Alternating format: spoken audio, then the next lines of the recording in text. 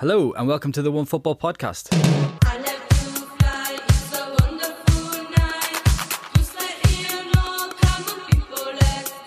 It was okay. It's always, they go on a bit, don't they? But no, it was fine. Some interesting games, so yeah, things to look forward to. That bit about the Joshua Kimmich, how to say his name, I lost my temper at that. I got up and went to the shop at that point. It was doing my head in, to be honest with you. It just seems to get more and more tedious every single year, doesn't it? Yeah. Well, let's hope this podcast is a bit more interesting than than the draw itself. Welcome to this special bonus edition of the OneFootball Podcast. I'm Dan Burke, and I'm joined today by Alex Mott. Hello. So I think this is the first podcast we've recorded locally since coronavirus was just a little weird problem going on in China. We're going to be passing the microphone between each other like the Everly brothers today. We're going to react to the Champions League and Europa League group stage draws. We'll start with the Champions League and we'll take it each group at a time. And we'll start with Group A. So that's Bayern Munich, Atletico Madrid, Salzburg, Lokomotiv Moscow. Now Bayern Atletico is obviously one that jumps out there. Could you see Atleti potentially beating Bayern if they come up against each other? I'm not sure I can see any team beaten Bayern Munich at the moment, to be honest. They look so good, apart from Hoffenheim. Hoffenheim aside, they just look like the best team in Europe to me. I think the groups are normally it's the third team, that's where the groups are interesting. And I think, although Salzburg did do pretty well last season, they've sold two of their better players, Minamino and Haaland. So, yeah, I think, although Bayern Atleti will be a good game, I can't see it being just between those two teams, I think, to be honest. Yeah, Salzburg, Lokomotiv. Not much hope for them, really. Maybe Salzburg, you might see them finishing third, creeping into the Europa League.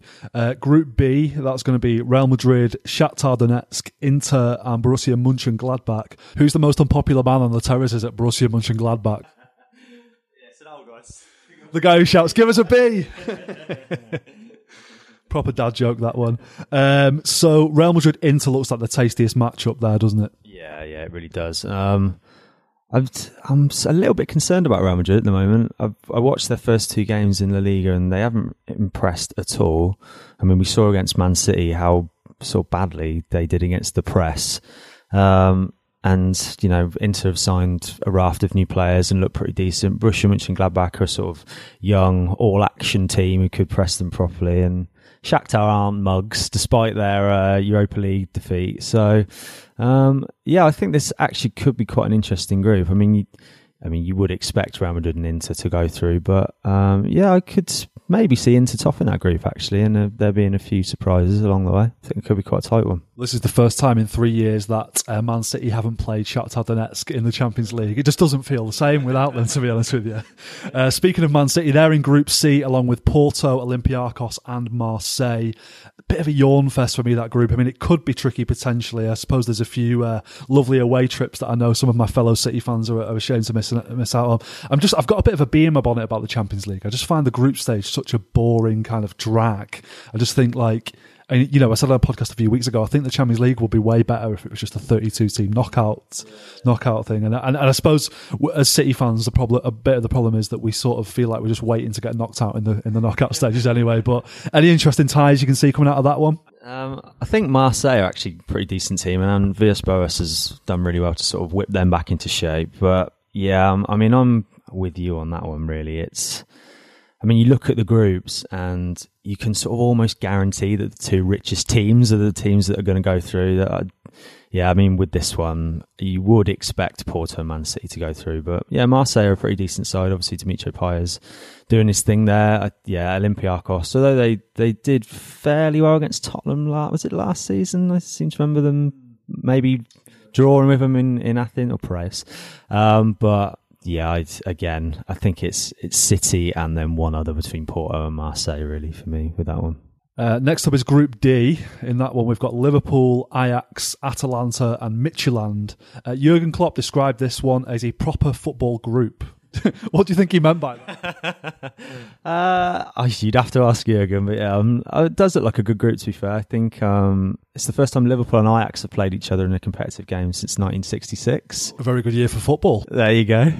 And obviously Atalanta was sort of last year's, I want to say surprised, but I guess people who'd watched Serie A weren't really surprised by how well they'd done, really. But I think this Atalanta-Liverpool game is probably the one I'm most looking forward to in the group stage. Two proper teams who play sort of all-action, fast-paced, high-pressing football. So Ajax aren't quite the side that they were a few years ago. Obviously, they've sold a lot of their better players. So I could see there being some decent games there. But yeah, Liverpool and Atalanta probably go through here for me, I think. Do you think Klopp's suggesting that the other groups aren't proper football groups? Is that what we're to read from that? Yeah. Yeah, no, Liverpool-Atalanta has great potential, doesn't it, there? Group E is Sevilla, Chelsea, Krasnodar and Rennes.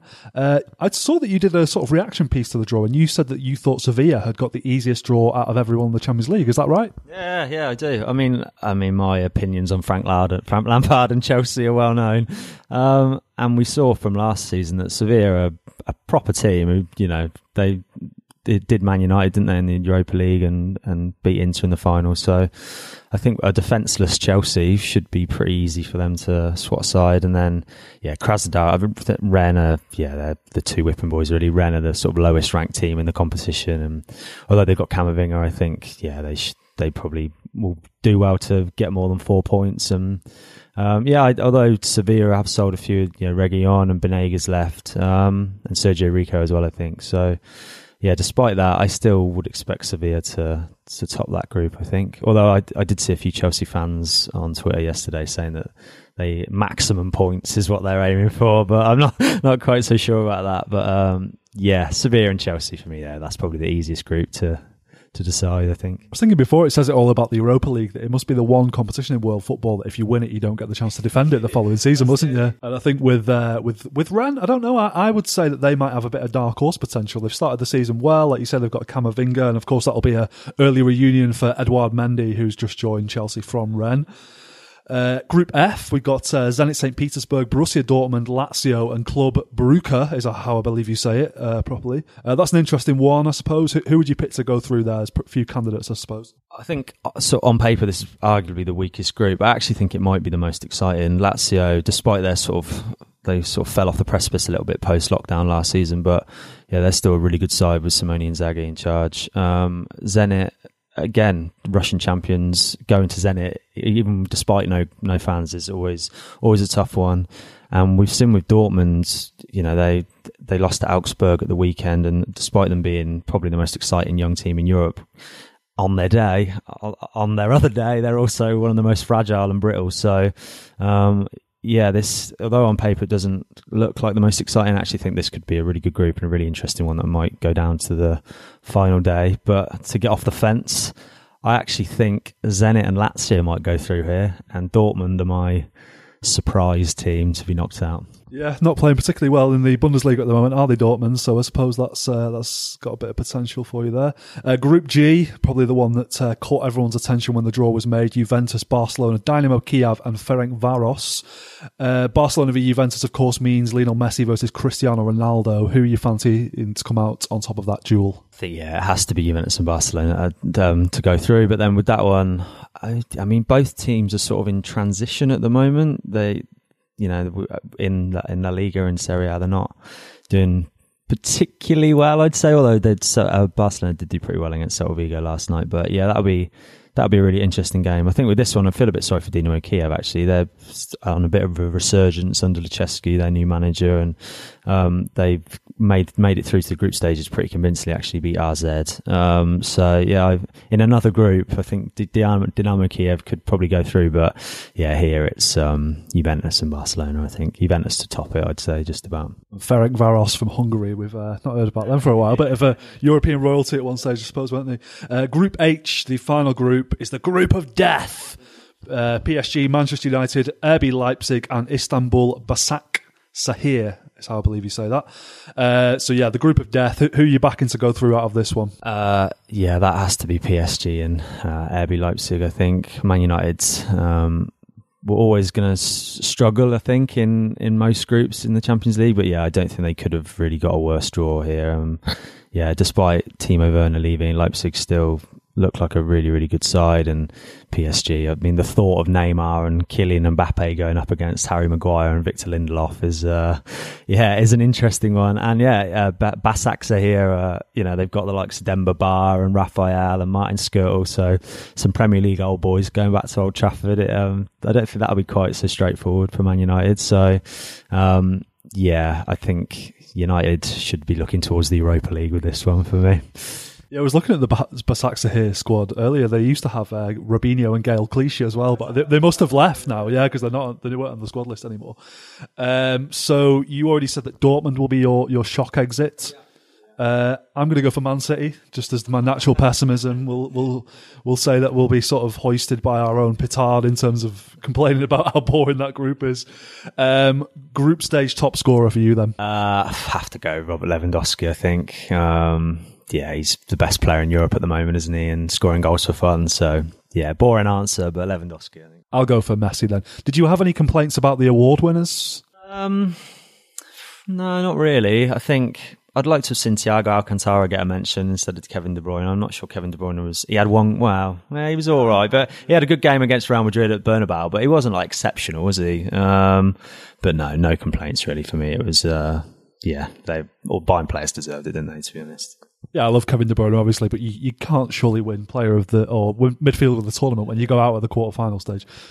Moving on to the Europa League draw, which was done this afternoon, so we won't go through that with a fine-tooth comb. But any interesting ties that stand out for you? I mean, I'll pick some. Arsenal Dundalk, which Dundalk, Ian McCourt assures us that's the El Paso of Ireland. I'm still not sure entirely what he means by that, but make of that what you will. AC Milan v Celtic, Napoli v Real Sociedad, Leicester v Braga. I'll just ask you, who do you fancy to win the Europa League this year then? Oh, tough one.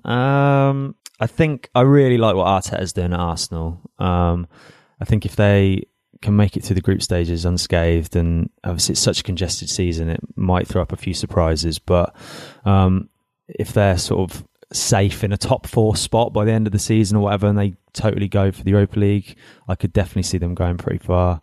I really like Napoli as well. Gattuso's sort of, they're playing proper, really good attacking football at the moment, and Osherman's a really good striker for them. So yeah, they could do something, and maybe Leicester as well. I was a bit concerned about them at the start of the season, but obviously their win at the Etihad at the weekend sort of shows just how good they are at the moment. So yeah, Braga are a pretty decent team, and AEK Athens are no mugs either. So it would be difficult for them to get out of the group, but if they do, I could definitely see them going far. Yeah, Leicester are my pick, I think. I could see them having a real... I mean, it's a bit of a jumble sale, the Europa League, isn't it? And especially since, when the teams drop out of the Champions League and go into it, it's very hard to predict at the start who's going to go. But I could see Leicester having a really good run at it this year. Well, of course, the big cup draw of the week was the Carabao Cup draw, which took place on Thursday evening. The draw for the quarterfinals is Stoke v Tottenham, Brentford v Newcastle, Arsenal v Manchester City, Everton v Manchester United. Again, I'll ask you, who's going to win the Carabao Cup? I mean, I don't want to say City. I mean, playing as they are at the moment, if they can keep it up, Everton must have a pretty decent chance. I mean, yeah, what is it, 6 wins in a row now? So you can't...